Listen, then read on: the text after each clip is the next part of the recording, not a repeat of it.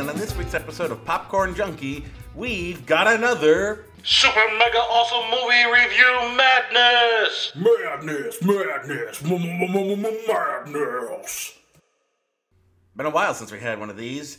Yeah, we're doing another big bunch of reviews. So much in theaters, but I'm playing catch up with some of the stuff I missed earlier in the year. So, before we get into that, first up, we've got American Assassin and Mother!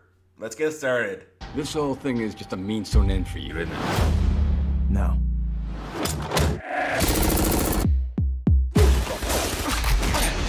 This is just the beginning.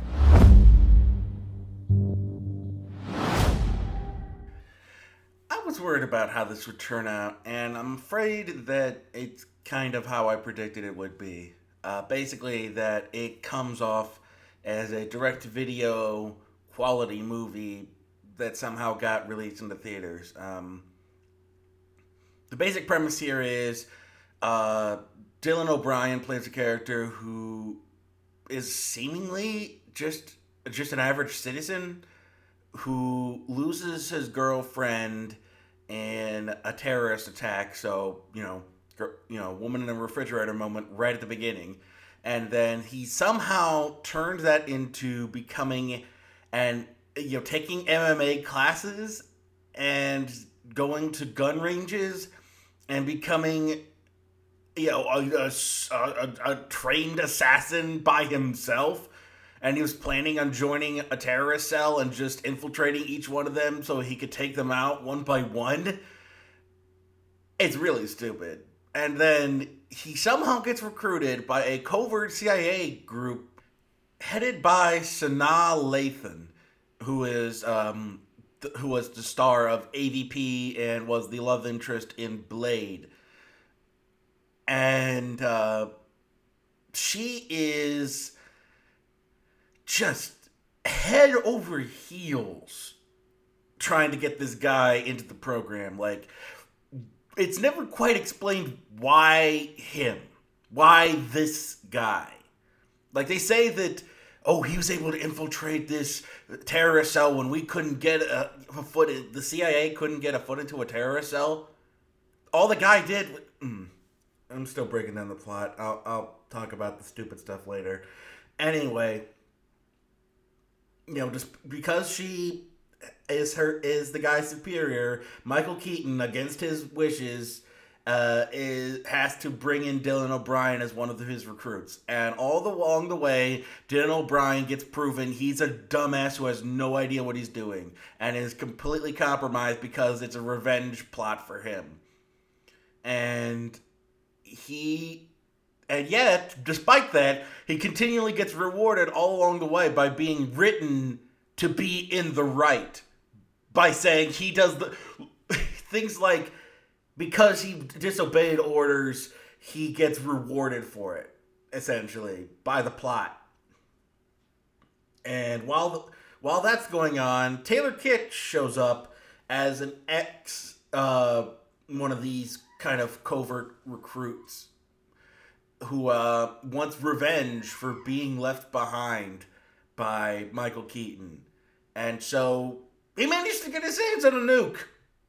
Yeah, he just gets his hands on a nuke and and the whole thing becomes trying to stop the nuke or prevent nuclear fallout, I guess, or something. Yeah, something along those lines. Just, wow.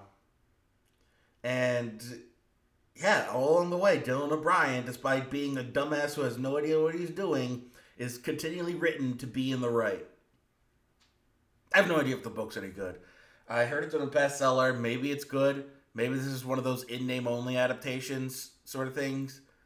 But just, wow, man. The CIA is so incompetent, it needs a private citizen who did the same thing that any CIA operative can do. All they did was make contact with a bunch of terrorists through the dark web. The CIA doesn't do that already? Do they not know how moles work? Like, this guy's doing something the CIA should know perfect. They don't even need to recruit him. They've bugged his apartment. They can see what he's doing. Why don't they just copy what he's doing? Oh god, this movie's so stupid. Thankfully, we've got the likes of Michael Keaton to make it interesting, because while the entire story of this movie is a dumb person's take on things like the Bourne Identity, Michael Keaton is there to make it interesting, to make it fun, because he steals this movie. He's the only reason you would ever want to see it. He has the best lines. He has the best reactions. Like, there's a scene where Taylor Kitsch tries to torture him as sort of like revenge for what happened to Taylor Kitsch, even though Michael Keaton explained that you are a ghost. We're not coming for you. Like, Taylor Kitsch couldn't handle the fact that that's the case. Like, oh no, I got captured. He'll rescue me. Daddy will come for me. Except Daddy explained that we're not coming for you multiple times. Like, seriously, over and over again. Dude, how do you not get this? But yeah, Taylor Kitsch is torturing Michael Keaton, and Michael Keaton's just like, there's a scene where, and this is graphic. This movie is, it does like its blood splatter and it's shots of, gore in it, and Taylor Kitsch rips off one of Michael Keaton's fingernails, and after screaming in pain, Michael Keaton's like, I got 9 more! Oh, it's beautiful. It is truly beautiful to watch him just tear this movie a new one by being so over the top, crazy in it. And yeah, this movie doesn't deserve him, honestly, because it is a generic direct-to-video quality movie. I mean, if we look at who's behind it, we've got Michael Cuesta as the director, who is mainly known for producing stuff, and then as far as directing goes, he did Kill the Messenger, and it's mostly episodes of TV. Like, I think Kill the Messenger was the only film production that I've heard of from him as a director. Everything else is... Pull up director again. We've got an episode of Billions, bunch of episodes of Homeland, True Blood, Blue Bloods, Elementary. He directed the pilot to Elementary. Episodes of Dexter, TV movies, and then his only movies are things I've never heard of: Kill the Messenger and this. So this guy's a TV director for the most part. He's not ready for prime time. And the writers, Stephen Schiff, he did Wall Street, Money Never Sleeps, and the Lolita adaptation from the 90s. So maybe, but what the heck? Where the heck? What? That was weird. My internet browser just crapped out for a second. Anyway, the other guy wrote Hitman Agent 47, End of the November Man, and was one of the writers on Predators. And he's been announced to be on the writing staff for Hansel and Gretel Witch Hunters 2. So yeah, while Stephen Schiff may be more qualified to adapt a spy thriller, because he also did what was it? What's the Clint Eastwood movie? True Crime. So this guy but then also he's mostly known recently for writing for TV, The Americans and Ultimate Rush.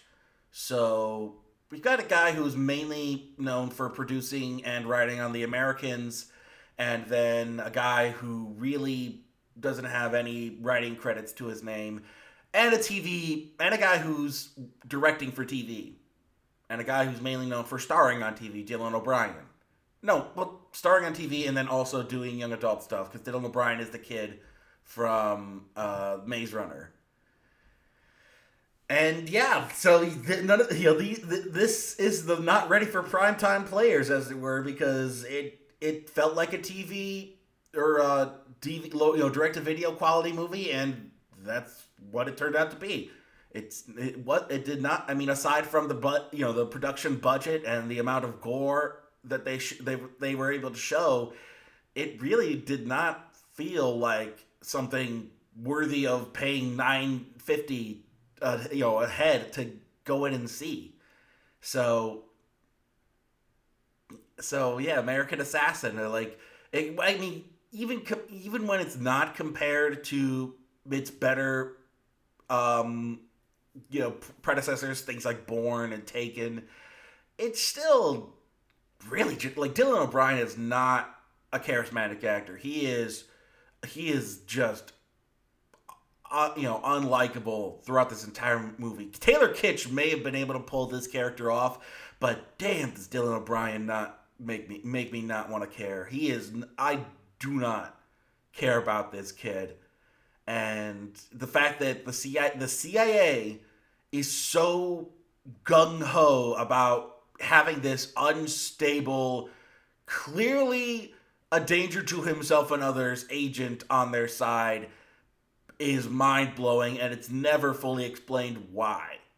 Other than they don't have to deprogram the kind of stuff that they pick up in basic training through stuff like the Marines and the Navy SEALs. It's really stupid. This is really dumb. So, American Assassin. Don't remember hearing it came out? Don't worry, you're not missing much. It's just never enough.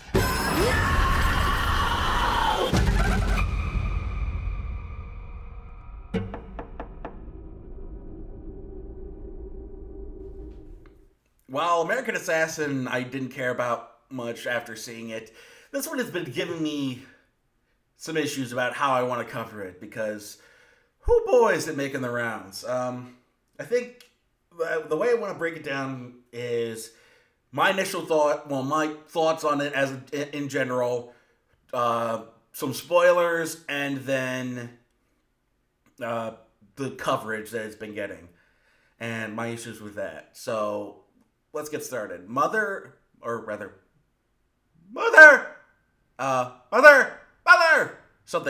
with an exclamation point, which is never really explained why it's titled that either. So, what does it have to do with? Anyway, it's the latest from Darren Aronofsky, and like all of Darren Aronofsky stuff, it's very heady, very style over substance, as it were, and it's not terribly made. I'm not going to say it's a poorly made movie. It's not. It has the qualities of a film going into its production. And the actors aren't terrible. Ed Harris, Michelle Pfeiffer, Javier Bardem, Jennifer Lawrence. They're not bad actors. They're good actors doing the best that they can. And it's just, once again, all a matter of the fact that Darren Aronofsky is not that good or compelling of a writer, ultimately. Like, I may have to go back and revisit Requiem for a Dream, but I feel like Darren Aronofsky puts so much weight into his visuals that he doesn't really write that compelling of, like, I'm thinking back to stuff like The Fountain and Noah, and it really reminds me of those kinds of art films where there is no story, and it's all about the story, or whatever story is there is just really pretentious and thinks it's smarter than it actually is. And for some reason, this one really hit. I'll get into that in a bit, but yeah, for me, I was kind of okay with it, and the more people talked about it, the more I just don't care. Genuinely don't care about what the symbolism is. And we'll get into the actual meat of what is going on, because it's the stuff that needs to be talked about to explain why people are getting so crazy, I guess, for lack of a better word, about it, is that that's all spoiler territory. It's very if unless you want to talk about the actual content of the movie, there's no way to do that without to cover why people don't or do like it. But for me, I was fine with it before, and then the longer people talked about it, and as much as that shouldn't warrant whether or not I like or dislike a movie, movies aren't released in a bubble. Movies by themselves can't be. You can try and judge them by themselves, but they're not released in a bubble. They're released in a cultural environment, and that cultural environment affects how you view the movie. And yes, and this has a lot going against it now, apparently. But we'll get into that in the third bit. Next up, let's get into some spoilers. So before you continue, Spoiler alert! Spoiler alert! Spoiler alert! Spoiler alert! this was your last warning. We're getting into spoiler territory now. There be spoilers ahead, as it were. So, the real meat of this story is essentially a biblical allegory, I guess, retelling. It's not, because it doesn't feel like he's really doing much by using because it's not even a full biblical retelling. It's creation, Adam and Eve, Noah, the flood, and then cut straight to Jesus. And and then I guess you could call the end Revelations, but I don't get why people are so moved enough to defend this movie from any negative criticism. But I'll get into that, because ultimately the symbolism, as it were, to quote Film Brain, is weak. It compares God to a poet, and the poem is, I guess, the Bible, but the poem is the Bible or the New Testament. But that's got to be the Bible, because he's commenting on Adam and Eve in the flood. But the poem is also released as a book, and once again, it's all style over substance. So none of it makes any actual sense. He tries to make it very dreamlike, especially since since Jennifer Lawrence turns around and things change behind her back. So it's trying to be very dreamlike, and the main motif is that Javier Bardem as God is a neglectful husband who doesn't care about anything but his own ego, and is willing to put his house and his wife's very existence at risk so that people will like him, I guess. And at first I was thinking maybe this is a commentary on an introvert dating an extrovert, or fame, or something, but whatever's there ultimately isn't that compelling. There are better movies that tackle these kinds of subjects. This movie is not the be-all, end-all of this kind of commentary on, fame or religion or idolatry or anything like that. It's ultimately pretty weak, honestly. It's like people compared this to a student film, and yeah, it's very film school 101 style, overt symbolism.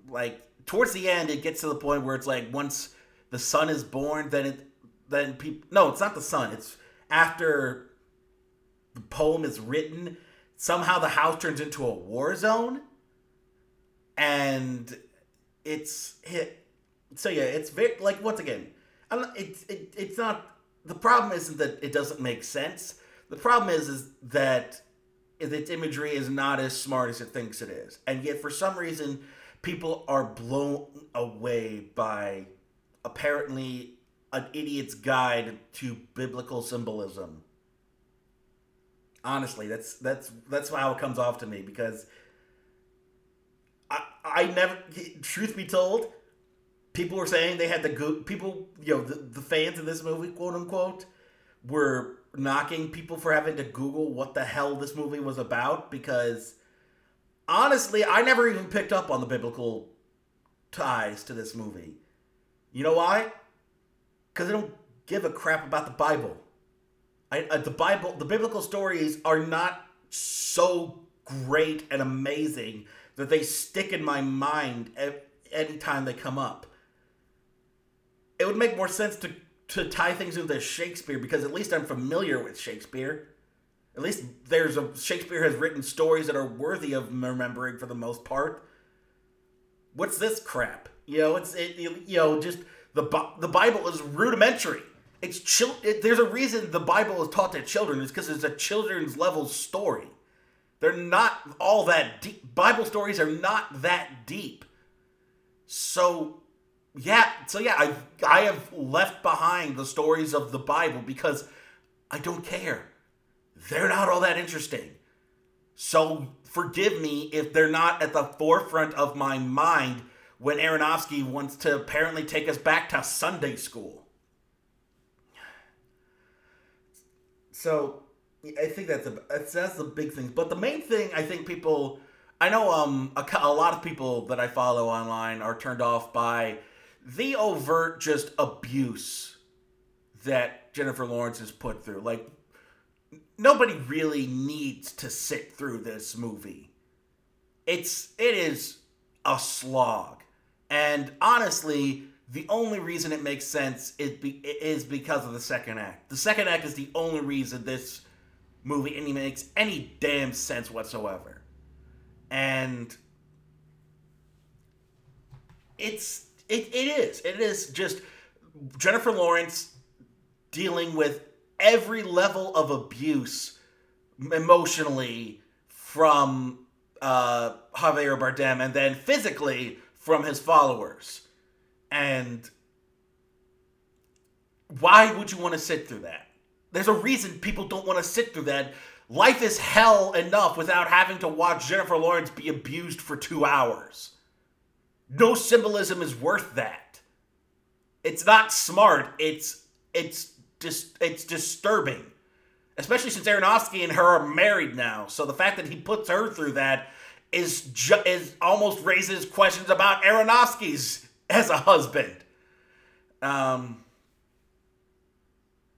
So yeah, it's that, and then it's graphic imagery towards the very end of it, when it tries to do like a literal interpretation of transubstantiation, I guess is what they're going for, where people are taking bits of the quote unquote baby Jesus and eating it. It is so up its own ass with trying to, I guess, point out, oh, look, religion is crazy, isn't it? Yeah, dude. You're not, it's like this dude is just discovering the fact that religion is crazy. Yeah, we got it. You're not tackling any new ground. So, I think it's about time we got into my biggest issue, which is, holy crap, people are losing their damn minds over the fact that people don't like this movie. They don't like this movie, and how could they? I've seen so much freaking gatekeeping and elitist pretension about the fact that audiences don't want to see a movie where Jennifer Lawrence gets tortured for 2 hours. over rudimentary biblical symbolism? No. Who would want to watch that? Once that came out, nobody would want to watch it. It's not as smart as you think it is. It's rudimentary biblical symbolism, and it's disturbing to sit through. Why would anybody want to? And why does it matter? Why does it matter that people don't like this? That's the big issue. Because people didn't like Noah either. Not as much. You know, they didn't hate... They seem to dislike Mother more, but I think Mother is more graphic than Noah was. Noah was just kind of boring, ultimately. Mother is way more graphic and disturbing. So yeah, not everybody's going to be into that. So why do you care that they aren't? Once again, this isn't the best movie Aronofsky's even made. So why are you so adamant that people adore this movie? Who cares? And I know I say I don't care, but damn if these people don't make me hate this movie. God damn if these stands don't make me hate this movie. Stan, of course, being, for those who aren't aware, being the internet slang for rabid, overly obsessive fans. Fans who are unwilling to hear any criticism against whatever it is they're a fan of. Taken from the Eminem song of the same name. So yeah, we got a bunch of stans gatekeeping the fact that audiences are stupid and don't get this movie. No, assholes, we get it. We don't like it. We don't care about it. And the fact that you won't shut up about the fact that we don't like it makes us hate it even more. Like, one of the people I follow on Twitter was commenting on the fact that we need to have a talk about the fact that Hollywood can't admit its own faults.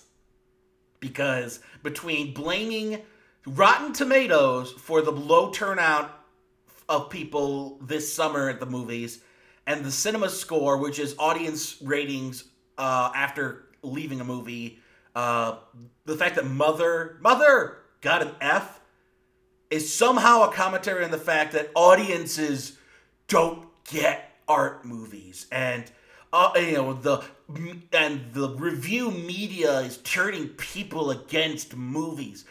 No, asshole, we are commenting on what you're putting out. Don't be mad at us for acknowledging your crap. And you know what scares me the most about how these stands have been talking about Mother this whole time? I saw a disturbing correlation between how these people talk about Mother and how some people have commented on guys like PewDiePie and JonTron and how they say just the most heinous and awful crap. The idea that it's okay for them to say it because they're pushing boundaries. Not everything needs to be so squeaky clean. Life has edges. Because God forbid you just acknowledge the thing you like is garbage. I do that all the time. I acknowledge things like Pacific Rim are not good. They're not the greatest thing. They're stupid. I enjoy a TV show about ponies. I acknowledge that it's not the greatest thing ever put to ones and zeros, technically, because it's, I think, made in Flash. So, yes, it is okay to admit that the thing you like is not good. That does not mean you shouldn't like it, and that does not make you wrong for liking it. Just acknowledge it. That's all. Claiming that Aronofsky is pushing boundaries by not adhering to whatever. Who cares? Who cares? Genuinely. Why? Why this one? Of all the art movies to throw yourself into what's the sword metaphor? Forget it. It's a bad metaphor. Much like this movie. Bad metaphor for God knows what. Just why is this the hill? Why is this the hill you want to die on? Why is this movie so worth defending to you? Because it's the biggest mainstream art movie? Because Aronofsky is the only one who can try and make wide release art movies? Like, what about Nolan? Isn't Nolan one of your guys? Oh, Nolan's another guy who makes movies that are more style over substance, and when you start to break them down, they don't make any damn sense. But people love these guys, and it's genuinely baffling. I think Aronofsky's point is being proven by the overzealous fans of this movie. The fans themselves are ready to form a religion about this stupid movie, which I guess is just it's just like this Bronze Age book is rudimentary at best, and people still will die defending it.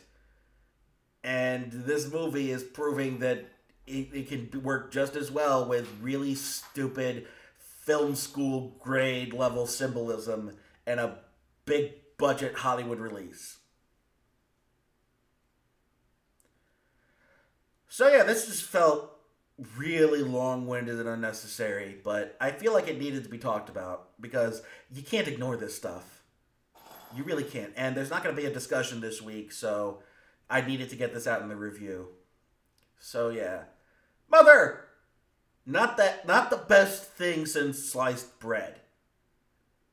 Let's just say that. And whether you want to see it or not, just be aware that it's got its own religious zealots behind it. Salutations, ladies and gentlemen. It's the Popcorn Junkie here for a little Netflix and chat. All right. Now, before we get into the catch-up reviews, I did want to talk a quick bit about the Netflix Daredevil series, season 2. I finished that one, and I wanted to finish my thoughts on it after last time, and then we'll take a quick break and get right into the catch-up stuff. But for Daredevil season 2, I think I see where people fell off. Honestly, the Hand is not that great of a villain. That's not that great of a villainous entity to fight. Just, faceless ninjas, just one after another. It's not interesting. I mean, when in the same season where we got introduced to the likes of Elektra and the Punisher, the Hand is genuinely just cannon fodder. It's not really all that interesting, and the organization itself has been turned, like, people don't remember the Hand. They remember the Foot Clan from Teenage Mutant Ninja Turtles more, I'm guessing. Like, if you say, have you ever heard of the Hand? I've got hands. Have you heard of the Foot? From TMNT? Oh yeah, I love the Foot.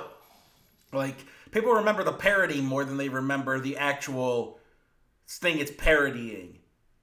That's how much people think of the Hand. And so yeah, I think, and the fact that they're going to be the main antagonist in the Defenders, yeah, I can see why people aren't into it. That being said, I like the story progression. I like where it goes with Matt Murdock and Foggy and Paige. Paige, I think. Let me get that. I want to get the names right. But their assistant. I like where that's going. I like the continuity between seasons 1 and 2 by bringing back Vincent D'Onofrio for a guest shot while he's in prison. Karen Page. Sorry, there was a page in it. There was a page there. I do like what was her name? Whoa, I don't need that. I just need the cast list. She's just in something too. She was just in Hitman's Bodyguard. Where is it? Where is she? Elodie Yung. I think she's perfect as Elektra. I think she's way better fit for the role than what's her name? It's Jennifer Garner. I had to think there for a second. Much as I shouldn't be associating women with who they're married to, but honestly, it's the only reason I remember Jennifer Garner. She is not that interesting of an actress. I think there's a reason she's reduced to basically Christian movies and Capital One commercials. She's just, not all that great. Anyway, I like Elodie Yung as Elektra. I love John Bernthal as Frank Castle. He's probably of all the Punishers, if you think about it, movie quality aside, I think I love Thomas Jane as the Punisher, even though his movie wasn't the best. Who was the other guy? Who was from Warzone?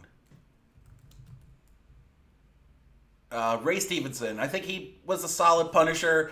Dolph Lundgren, I've never seen that, so I can't comment. But John Bernthal really captures the essence of Frank Castle. So, I think he is currently the best Punisher while also being the best iteration of the Punisher. Because while Warzone was more just action, gore and fun, it's more fun than anything else. And then Thomas Jane's Punisher was kind of a really generic comic book movie from the mid-2000s. This one feels like it's the best written the Punisher has been, it's the most interesting the Punisher has been, and it's the best performance I've seen as an actor, as the Punisher. I think the Punisher bits were the best part of this season because they showcased the falling out between Foggy and Matt. They showcased John Bernthal as an actor, and the fact that the Punisher is like this unstoppable force of nature, gunning down anything in his way that he deems inappropriate, that he deems unworthy of life, taking down the people who who ruined his. I like the use of Clancy Brown. Clancy Brown makes a couple of appearances towards the end as Frank's former commanding officer from the Marines. I believe Marines. I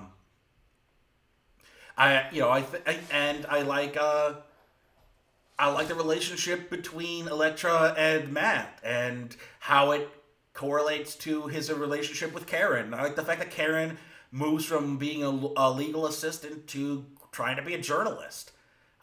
This season has a lot of good things going for it.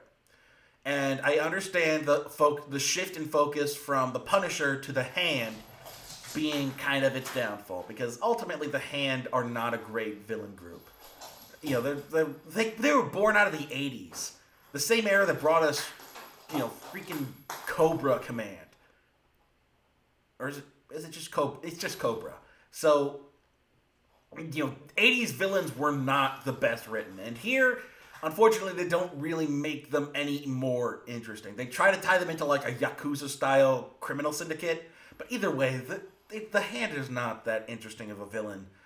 But it's part of Daredevil, so of course they're going to tackle it at some point. Hopefully we get it out of the way now and we can cover more interesting things in like Season 3 and the next arc leading into the Defenders 2 or whatever. So yeah, Daredevil Season 2. Yeah, I get why people are falling off of it, but I still enjoyed it. I still had fun. So with all that said, we'll be right back, and then we'll get into some movie catch-up.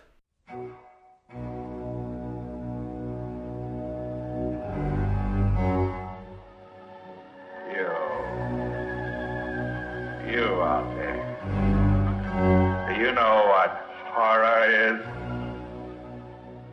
You like horror films. You like gore. You want to hear four badass women discuss and dissect modern and classic horror films. Join us at Beyond the Cabin in the Woods, a Good Ghoul's Guide to Horror. Oh! On the Gummy Cat Network. Don't read the Latin. Do you know that in the world of the insane you will find a kind of truth more terrifying than fiction?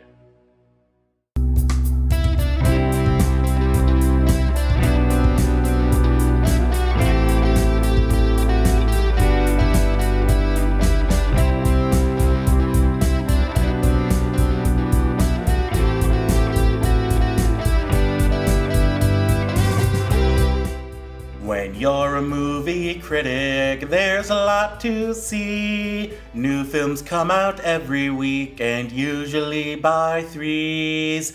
There is only so much time to pay for ticks and snacks.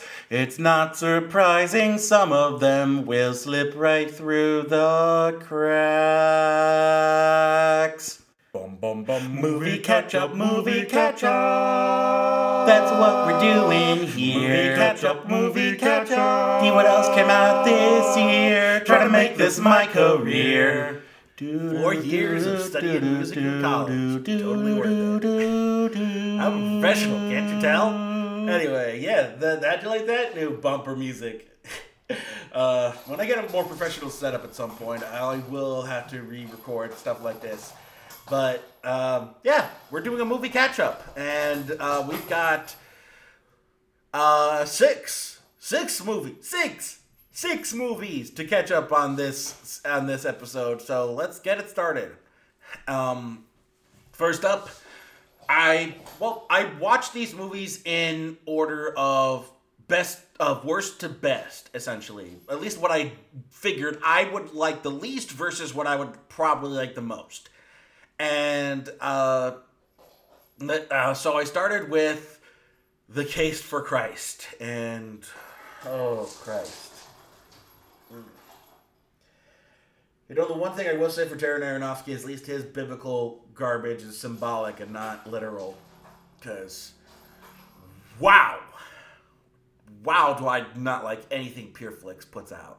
Just not even in terms of their content, like what they're talking about, which is deplorable when you think about it, but just in terms of quality, man. Like, they're starting now now that they've teamed up with Universal, I think they're finally starting to get a budget, and then like I think their next one is gonna have like Djimon Hounsou. I really hope that's not a PureFlix joint. I really hope they don't get the likes of freaking Jon Voight, Djimon Hounsou, and Greg Kinnear, because that means they might get actual actors at some point.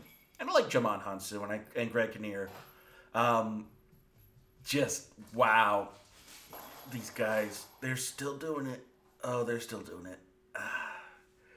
So yeah, Lee Strobel. He's a lying sack of crap and a con artist, but he gets his own movie now. You know, the joys of being a Christian. You get to fail upwards. For those who are unfamiliar, Lee Strobel wrote a best-selling, unfortunately, book about his time when he was supposedly an atheist and found the insurmountable evidence of Jesus so overwhelming he had to concede that Jesus was his Lord and Savior. And better skeptics and better analysts than I have broken down why his method is bullcrap and why he probably never was an atheist even to begin with. Because, wow, he is not good. He is just... it makes me wonder how bad of a journalist he was, because he has no idea how to portray an atheist. You know, it is almost laughable how terrible he is at trying to disprove Jesus, because any actual skeptic worth his weight can poke holes into their religious dogma. He just chooses not to. He would rather tackle standard Christian apologetics than he would actually question whether or not the story of Jesus held any weight. But yeah, the movie itself, it's got a budget. It's definitely got some decent budget. It's just genuinely, this is one of the worst movies that came out this year for me, because even though it was made well enough, most of the bad movies that came out this year were made well enough. It's once again down to the content. And this movie these movies should not be getting wide releases. These movies are propaganda, pure and simple. They're just propaganda to be played for willing Christian audiences. And why are we doing this? Why are they making the Christian audiences pay for the thing when they could just as easily show these things in churches like they used to?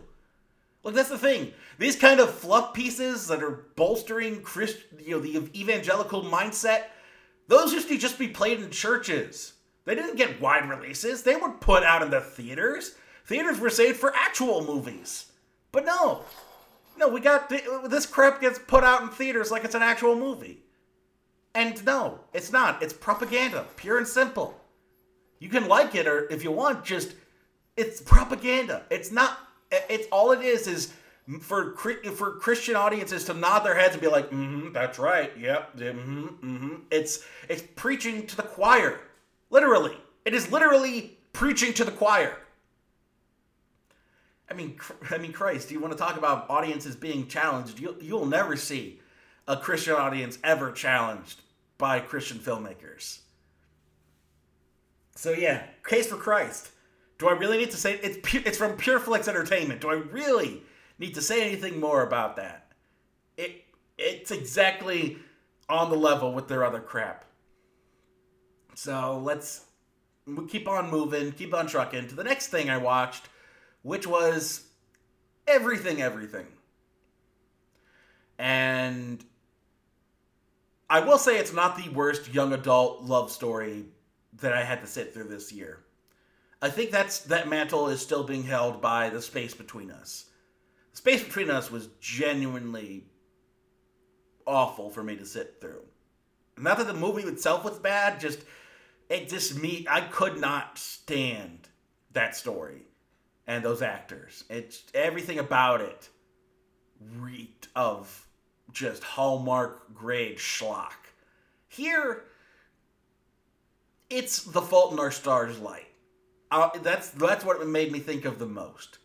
It made me think of The Fault in Our Stars, and whereas The Fault in Our Stars had interesting characters and solid dialogue and development and plot, this doesn't have those. And I think the other thing it reminded me of was Me Before You, which is another one I could not stand. It was reprehensible. This isn't that, but the trip to Hawaii on a credit card that she just signed up for. So apparently, she signed up for the credit card months in advance because they show that there's a passage of time. So how was she paying off the line of credit to keep the credit card active? Like, this movie, I said it before, I swear I've said it out loud. Maybe I haven't, but the fact of the matter is, Rocko's Modern Life has a better understanding of how credit works than this movie. That was in the 90s that Rocko's Modern Life basically explained how credit works. It's an exaggerated form of it. I don't think they literally come to your house and repo everything that you purchased, but I'm assuming it's something along. They do come and they repossess things that you purchased because you couldn't afford them, because you weren't paying off your credit, because you have a bill due. So they have to repossess the items that you purchased in order for you to work off the credit that you lost. And it still doesn't tackle the fact that your credit score will be destroyed if that sort of thing happens. This movie basically gives this girl a magical money pile for her to spend as she sees fit. And it's never acknowledged, especially after the really, really bad twist at the end, how her life is literally destroyed, probably, because she's an 18-year-old who signed up for a credit card, probably didn't pay it off, and yet is still somehow has the means to travel to Hawaii and from LA to New York. Like, where is this money coming from? Like, all it says is that she went to school for, like, architecture and stuff, and that she writes about books on a blog. Where's the money coming from? What, is she selling drugs on the side? Like, where's the money coming from, man? Is she selling out, like, Twitter bots or something to the Russian government? Where's the money? Where's the money coming from? I want to say her accounts, damn it. Oh, this movie is so stupid. Especially the twist. Like, if you don't know the twist, you can look it up, but basically the twist amounts to gaslighting. I'll say it at that. I'll just leave it at that, and you can probably piece together what the twist is if you haven't heard it already. But basically, the poor girl's been gaslighted her whole life, and we're supposed to feel sorry for the person who did that to her because she's been through bad things too. Wow, this movie is badly written. And I'm guessing the book is probably not much better if it's following it to any length. So, everything. Thankfully, it's not the worst thing to come out in adult... thankfully for people who like it, it's not the worst thing that you could like in young adult romance this year. I still say that's the space between us, but that's a personal preference. Maybe the gaslighting thing hits you. Maybe the gaslighting thing is enough for you to say, no, screw this movie. And I would not blame you, because screw that. That's another thing I forgot to mention. And there were talks of gaslighting in Mother. How Javier Bardem was essentially gaslighting Jennifer Lawrence, and I can see that. I can definitely see that, and it's another reason why I could see people not liking it, and you shouldn't hold it against people for not liking a thing if it's reprehensible, if it's talking about things that are reprehensible, especially for stupid biblical symbolism. I'm still talking about Mother. God, those people. Nothing makes you hate a movie more than stupid fanboys. Nothing makes you hate anything more. There's a reason I stopped getting into the My Little Pony fan base for a while, because that place was toxic. Fans ruin everything. So, let's continue the catch-up. After everything was Gifted. And while I have problems with Gifted, I will say it's not as bad as the previous two. It's not very well done. It's more incompetent than it is terrible. So, yeah, the basic premise there is Chris Evans takes guardianship, ultimately illegally, of his niece, and his niece is just the smartest thing ever. She is just amazingly intelligent, and he decides, despite the fact that she is 7 years old, he puts her in the 1st grade. So she's already a year ahead of her peers, and then he expects her to socialize while the rest of them are trying to learn basic arithmetic and everything else. Like, this girl's proven to be wildly more cognizant than any kid her age should be. So the idea that you put her in the 1st... Like, that's the thing about this movie. Everything that happens is because apparently Chris Evans' character is too stupid to realize, hey, if I do something this stupid, I might lose my niece. And he was a college professor. Both he and his sister were supposed to be genius level people.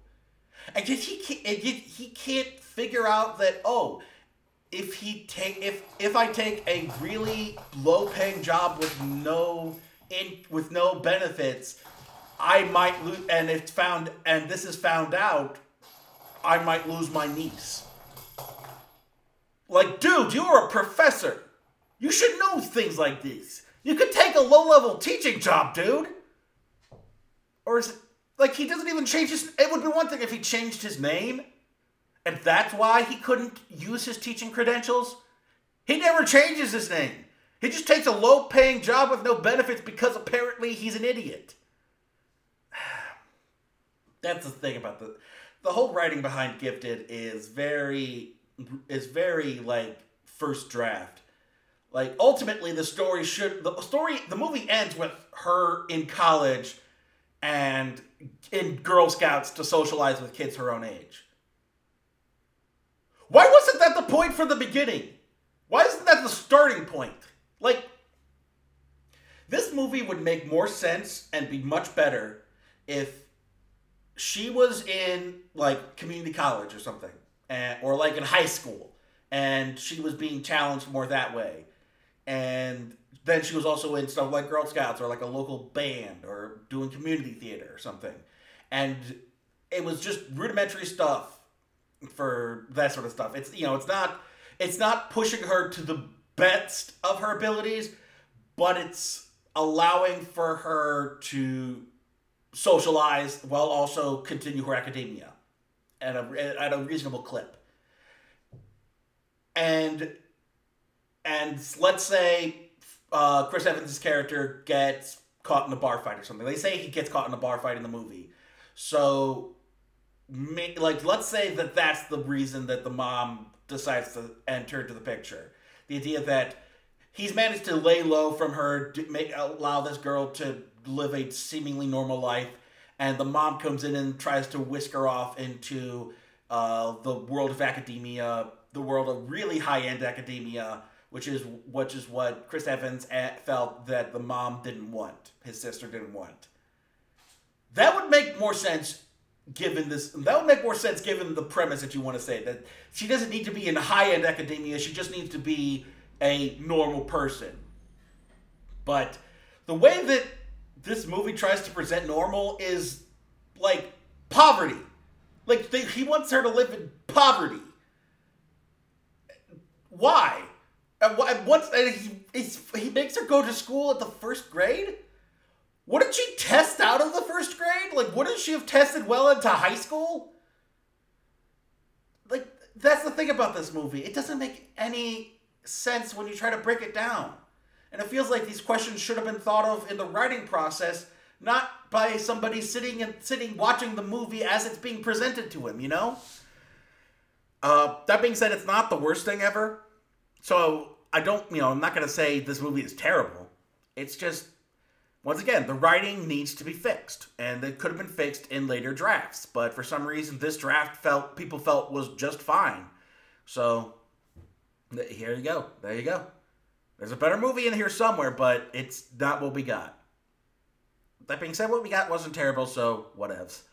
After that, I watched Colossal. Which was something I think it came out last year technically, but it didn't get wide release around me until this year. So it's an independent movie about Anne Hathaway as a millennial stereotype, let's be honest, and she discovers that she has a sort of psychic connection to a giant monster who appears in South Korea. And there's they give reasons for it, but it's ultimately about Anne Hathaway working through her problems as the character Gloria. And I was excited about this movie. I figured it was going to be a case of her going drunk, her getting blackout drunk was the reason that these monster attacks happen, and that it was like a Jekyll Hyde thing. But sadly, for me anyway, it turned out to be more generic. Like, there was an incident in her childhood that somehow caused the thing, and it doesn't reoccur until she returns to her hometown. But, yeah, I don't know. That was, I guess, just my own expectations. I was expecting something more along the lines of what they were showing in the trailer, and more along the lines of what they were talking about in the first half of the movie than what ultimately they revealed it to be. But I will say it's got a lot of stuff going for it. It's not one of my favorite movies, although I do still love the premise, and I would love to see something explore this idea of humans being proxies for kaiju more. You know, I mean, you see some like not just mech suits like the stuff you see in Pacific Rim or not Anflux. That has nothing to do with Mexican kaiju. But Neon Genesis Evangelion and Gundam, things like that. You know, where it's like, because I mean anybody can power a mech ultimately. You know, that's not the thing. I'm talking about like psychically linked to a giant monster where their actions control the monster, and it's not just them in the robot suit. It's them controlling things like in this movie where it's like a giant tree monster. It almost looks like an Ent or like the monster from A Monster Calls. But things like that, and but yeah, what we got was interesting enough. I will say it is still like, not to say that millennials don't have interesting troubles, or that they don't have problems. Period. I mean, I've got eyes. I can see where we've got problems all around. They're all systemic ultimately. And all our major problems are ultimately societal and systemic. So I mean, millennials have to deal with the things around them more than they have to deal with their own issues. Although they do have their own issues, but once again, like, Gloria's issues in this movie are not really, they reek of mumblecore. Although it's not mumblecore, it's mumblecore adjacent. And mumblecore, for those who aren't aware, it's what got Michael Cera his start. It's that sort of soft-spoken, like, shoegazing level of indie movie where they don't really have, there's not a lot being said, and it's more like, it's a weird aesthetic where it's very soft-spoken and very personable, but it's not very interesting.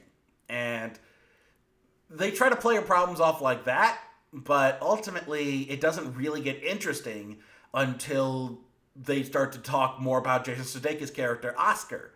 And when we start to find out more about Oscar, which you can kind of peg Oscar for being the bad guy, essentially, from the beginning, because he really comes off as one of those kind of guys where he likes to play the nice guy until he doesn't get what he wants, and then he can't handle it anymore. Just douchebag to the nth degree. Just high-quality douchebaggery from Oscar. And thankfully, Oscar gets exactly what he deserves. If you watched my Munch-along, if you followed me on Twitter, I did Munch-alongs for all of these.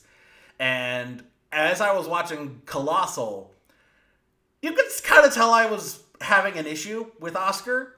Let's put it that way. I wanted him to die.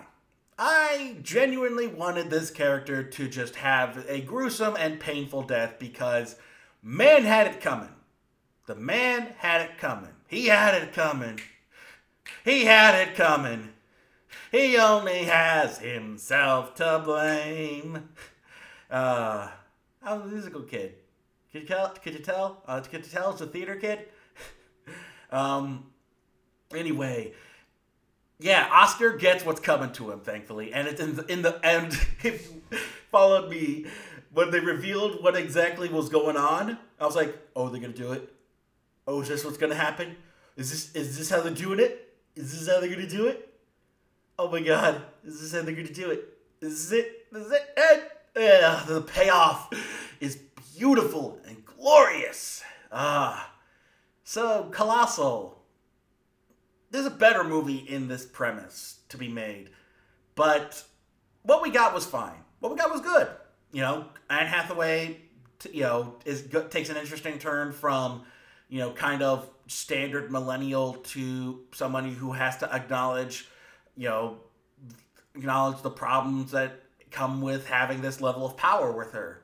And it's not the best movie, but it's a solid movie. I dug it.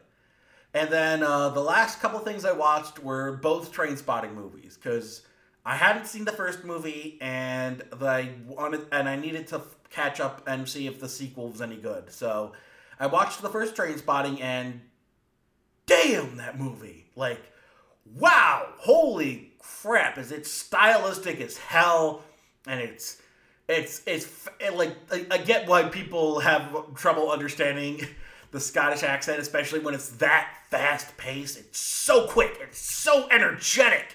Despite the fact that it's about taking heroin, which you'd think would slow it down.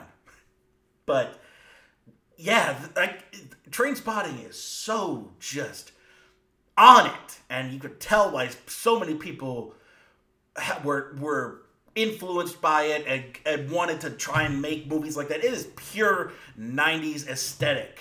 And it doesn't hold up perfectly. There's a weird transphobic scene in, like, the second or third act, where Begbie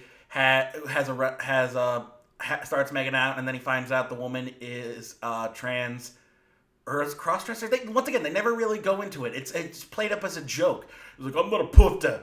It's so unnecessary, and once again, that's people were doing that. Friends had made having a trans parent as a joke.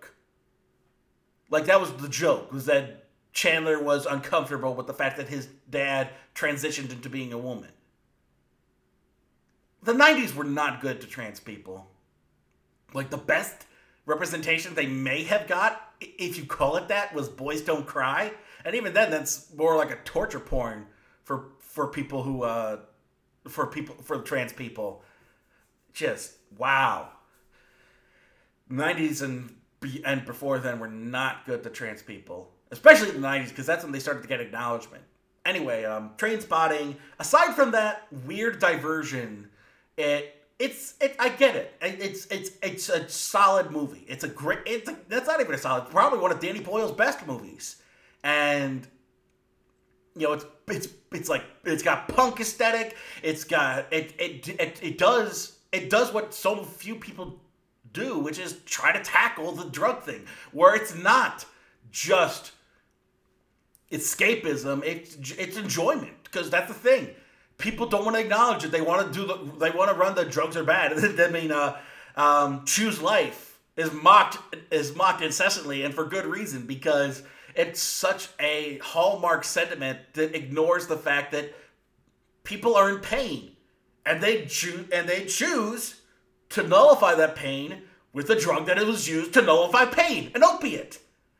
Yeah, it doesn't like all those programs, DARE and the Choose Life thing, and all of the Nancy Reagan era sort of anti-drug messages. None of it acknowledges the real issues behind why people take drugs. It just tells you not to take them, and then you wonder why none of it worked. It's all sentiment and no substance. Saying a lot of something over substance lately this episode. At any rate, Trainspotting is an excellent movie. Not perfect, but there's a reason why it still holds. There's a lot of it that still holds up. Especially just the weirdness of it. The sequel doesn't really go into those weird bits. Mainly because they're all sober, but for what we got, I don't think we could possibly conceive of a better sequel. Like, I don't know what you would do with a sequel to this that could be anywhere better than what we got. The sequel being Ewan McGregor's character Mark returns after his failed marriage, and he has to deal with the fallout of stealing the thousands of pounds from his buddies, and the fact that Spud, his one friend that he left money for at the end of the last movie, is going in his own downward spiral and had to be saved.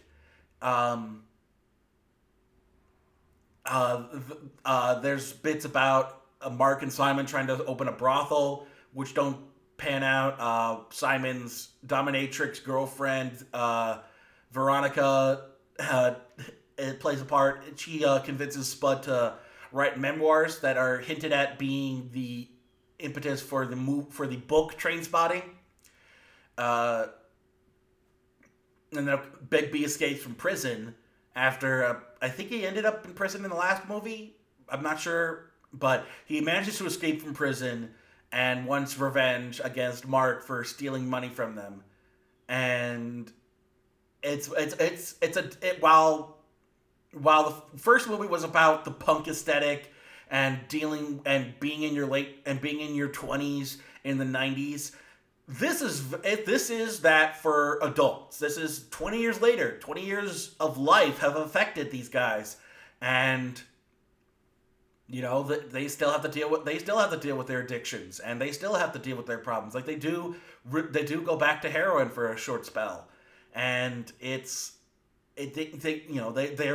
actions in the first movie have consequences ultimately, and yeah, it's a solid movie.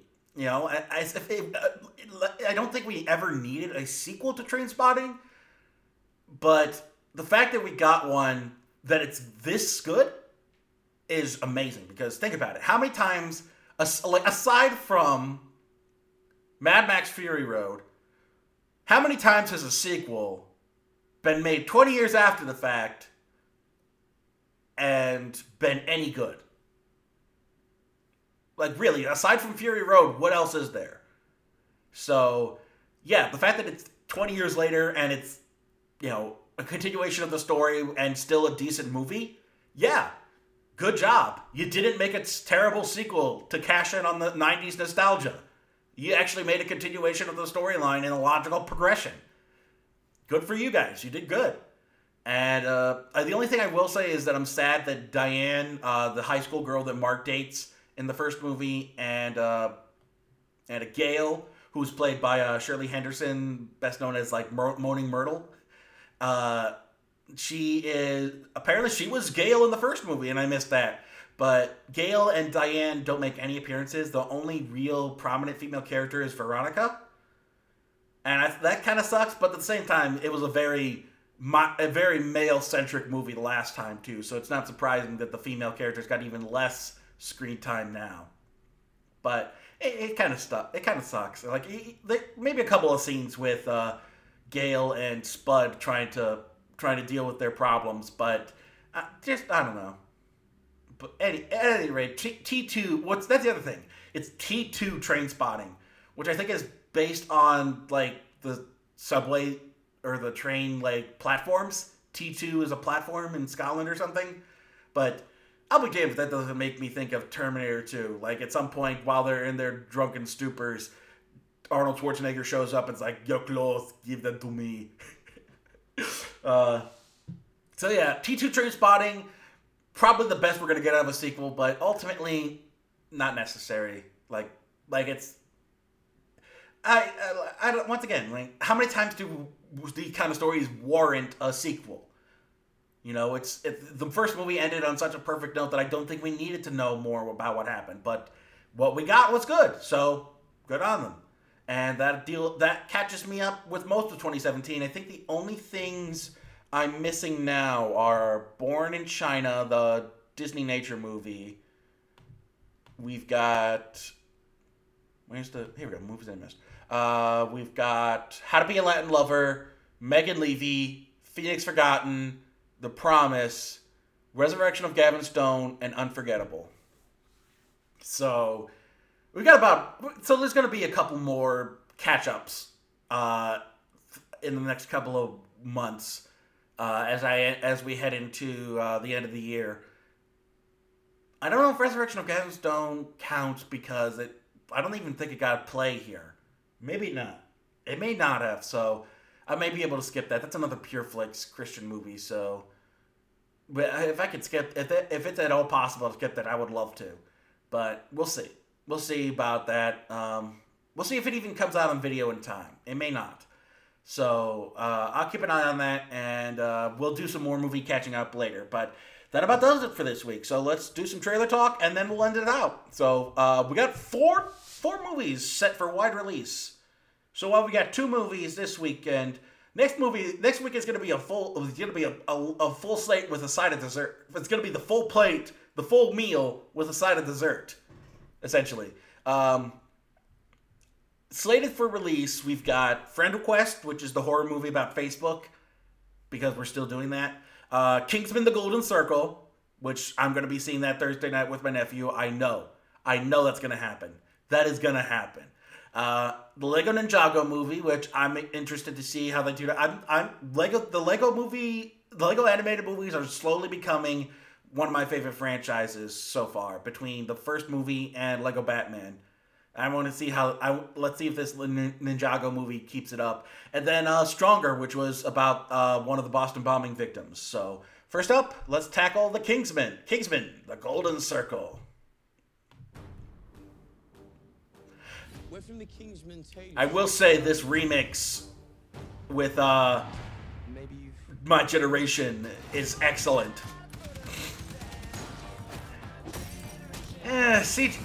CG's not as good. The CG feels unpolished for some reason. Maybe it's because it's an early trailer and it'll look better on the final product. Say goodbye to the Kingsman. Kind of got a bit of a save the world situation here. Also, I love that the American correspondent is Statesman. Side by side. Let's get started.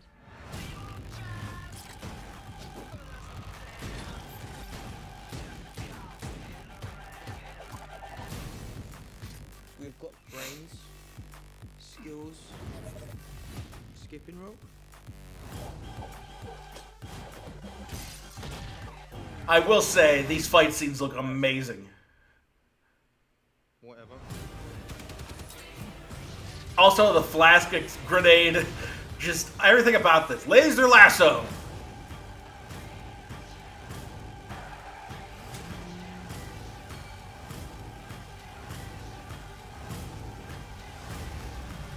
Great cast lineup, too. It's very American. Yeah, it is.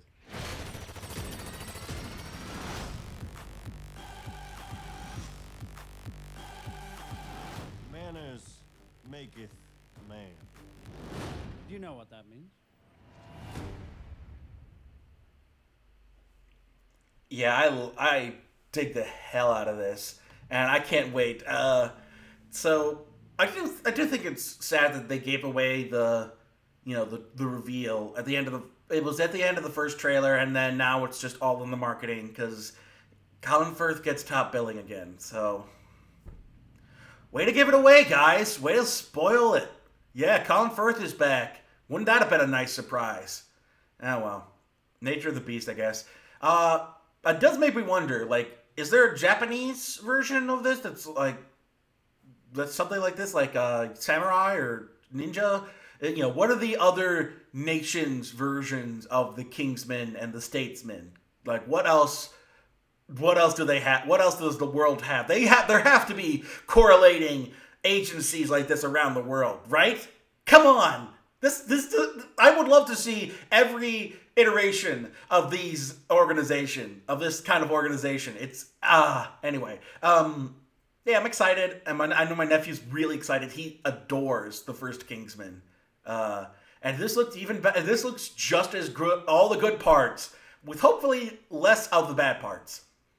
So we'll just have to wait and see, but I really am excited for Kingsman. So that'll be my Thursday night release, most likely, and the rest of the stuff I'll have to catch up on the rest of the weekend. Next up, the Lego Ninjago movie. Hey, Mom, could we talk about Dad? What's my name? Garmadon! So, when you guys got together, was Dad always... I will say this animation is really fluid. I got swept up. He had so many plans. He was so ambitious. He said he wanted to conquer the world. I thought it was a figure of speech. But if I had never met Garmadon, I would have never had you. Outcast by day. His dad ruins everything. Hero by night. Students, a true ninja knows when to fight and when to blend in the shadows. Unbelievable. Alright, guys, let's get Garmadon! It's almost Power Rangers-esque the way they act. Where'd that come from? Hello, Dad. Lloyd? That's right, and it's Lloyd, Dad. From the team that assembled the Lego Movie and the Lego Batman movie. Nobody's parents are perfect. Yeah, but I feel like there's more to Garmadon that I need to know. To understand your future, you must go back to your ninja roots. Your dad was a ninja too. Comes an epic tale. You hear that? We've awakened the unstoppable beast. Meowthra. Aww. Yeah, of Good and Dad. For Ninjago. Once again, like, don't reveal cool stuff in the trailer. Just let us be surprised.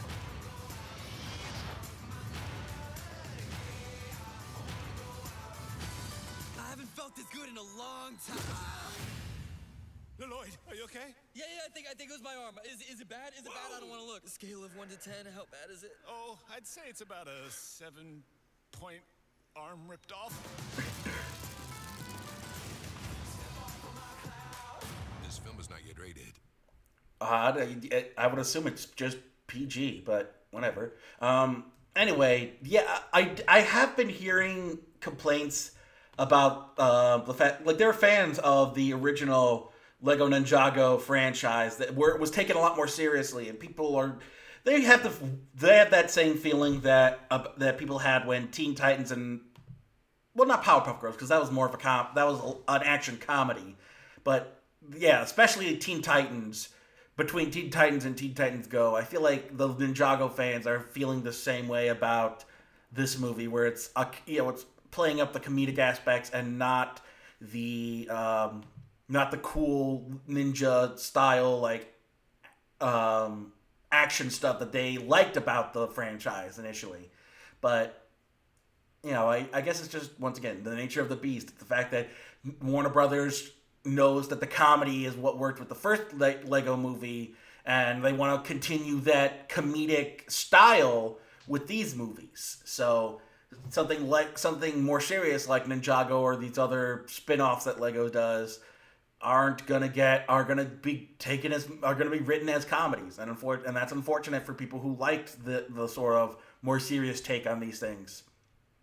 Although it's a toy line, so how serious can you really take it ultimately? Anyway, fans ruin everything.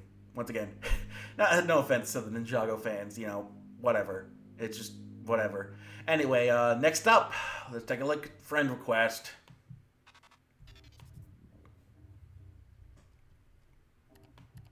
Who's that? A girl in my class. 0 friends. Super weird. Honestly, 0 friends makes it sound more like that they're a bot than they are a person. Why did you accept my friendship?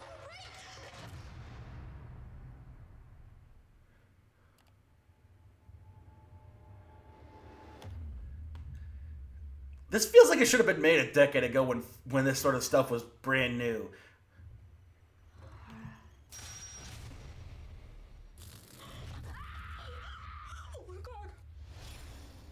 A fellow student, Marina Mills, committed suicide. There was a video uploaded. I urge you not to watch it. I saw the medical report. It is insane. So according to you, Miss Woodson, this video just magically appeared on your timeline. I'm not posting this. Did you try changing your password? Yes, I've tried everything. She's even back in my friends list. You have no idea how crazy that is, do you? That is what code normally looks like. The ghost is in the code. This isn't code. The ghost is in the code. She's in the Matrix now.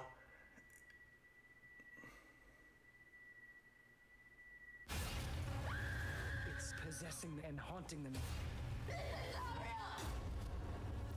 We've all been dying for her!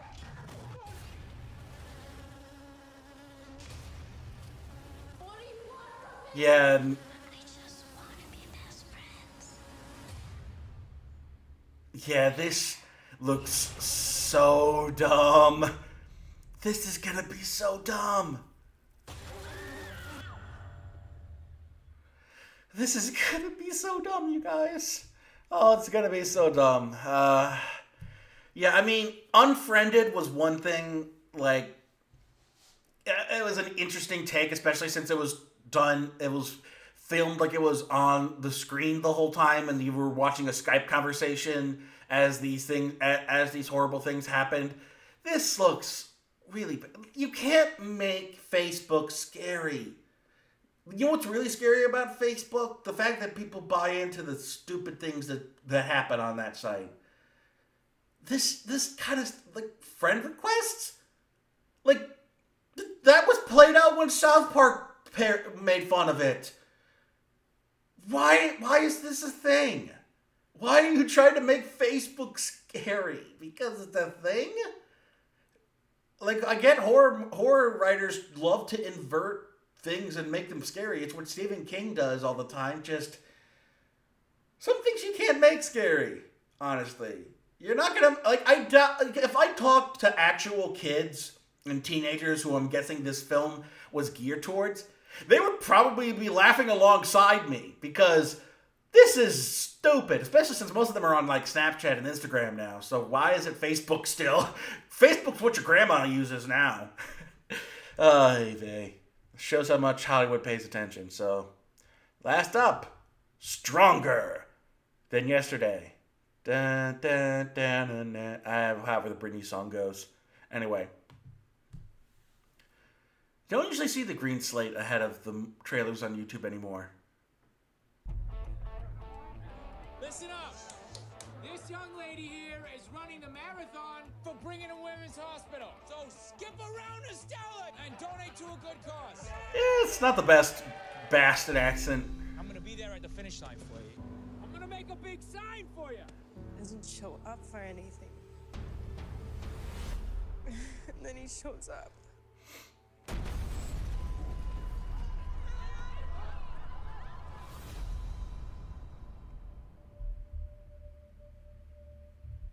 There was an explosion, and your legs, they're gone, bro. Basically inspiring true story. Welcome home. Is it good to be back? What are you doing? Talking to you. What are you doing? Dancing. You trying to make a hero out of me. You need to tell your family what's going on with you. Loss changes us. I can't do this. I can't do it. This is the first time you're in this week and you had 3 appointments. You just have to show up for once. I showed up for you. Tragedy tests us. You remind me of my son. He died. Helping you made me feel like I helped my son. And for that, I am grateful. You're grateful. Strength defines us.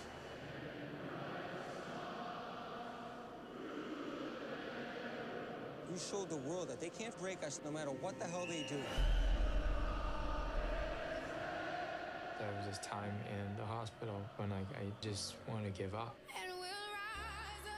Look at this! Boston strong! And now, I just want to live.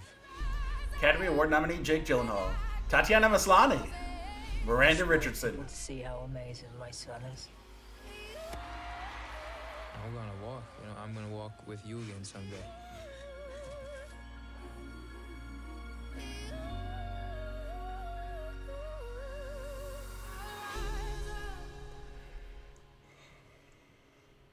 So, yeah, I've talked before about the fear that Hollywood mining these things is going to turn into, like, tragedy porn, where it's like, oh, isn't this inspiring? Give us all of your money. You know, that sort of thing.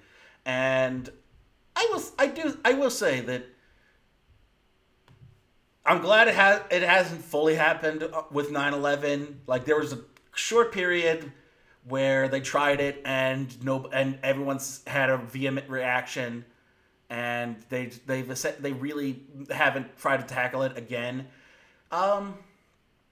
This looks it looks good.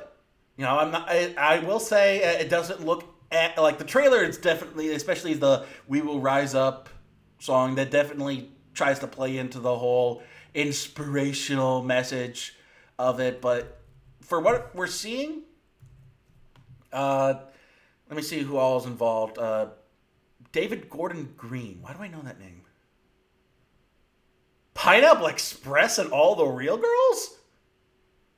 This is the director of Pineapple Express.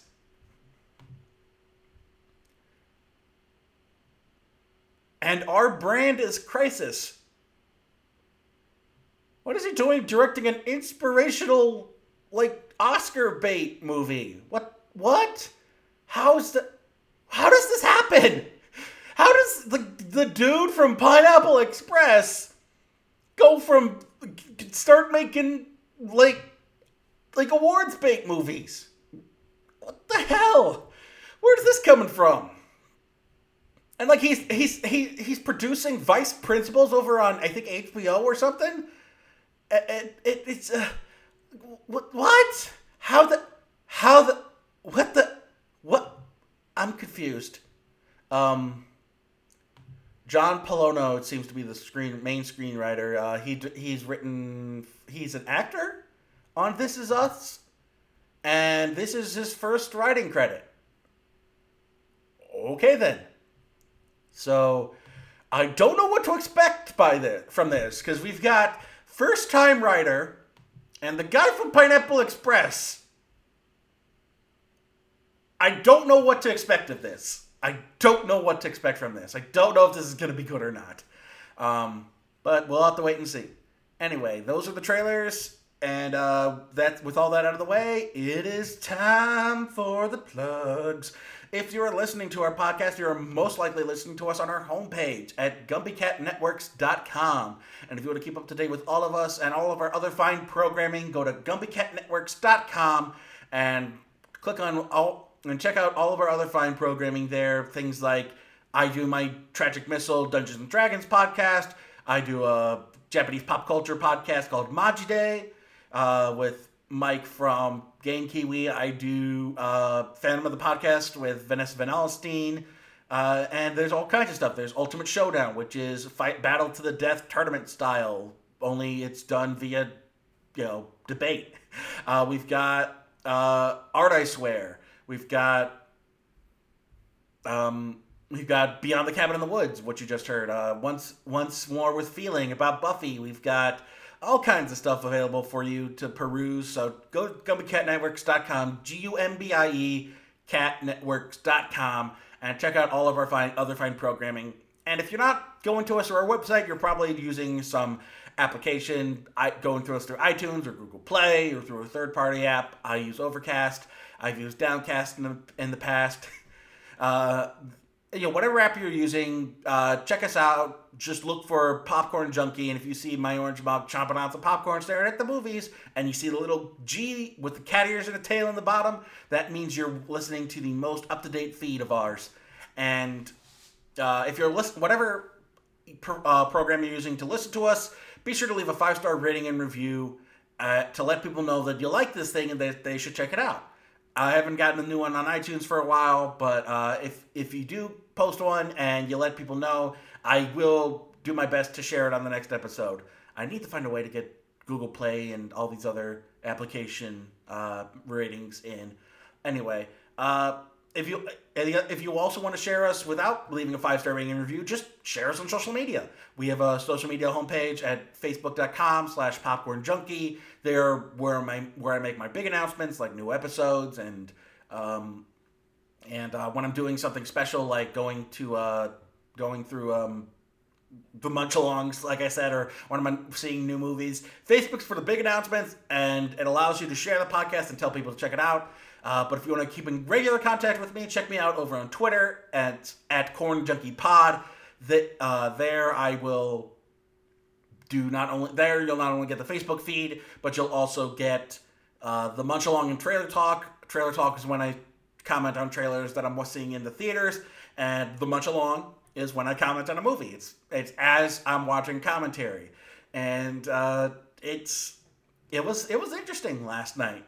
Just all of yesterday going through all these movies, but that all being so, if you want to keep, and that's where I'm also in contact with other reviewers and other people, other profiles that I admire, that I either admire or that I find relevant to the podcast. And if you want to keep in contact with me there, just, head on over to Twitter, follow @CornJunkiePod, and get in touch with me. And if there's anything else you want to get in touch with me over, any kind of feedback you want me to hear, any kind of messages you want me to relay, anything I can do to improve the podcast, anything of that nature, send your messages to popcornjunkiepodcast@gmail.com. That about does it for this week. Until next time, I'm John Bailey, and don't mind the cat noises. Beaker was playing with a little ball and had to get his little energy out, and now he's lying on the couch seeping. He's my sleepy little fur buddy. He's my fur baby. I swear, if anything happens to him, I'm going full John Wick on somebody.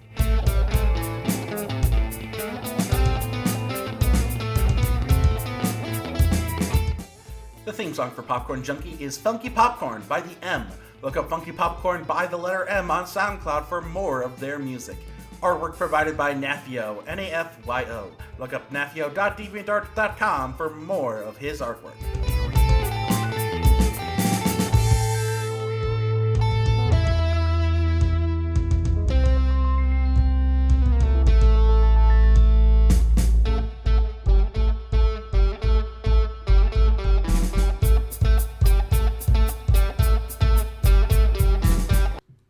Hold on. Pause this. Cat got under the desk. Here, let me start over.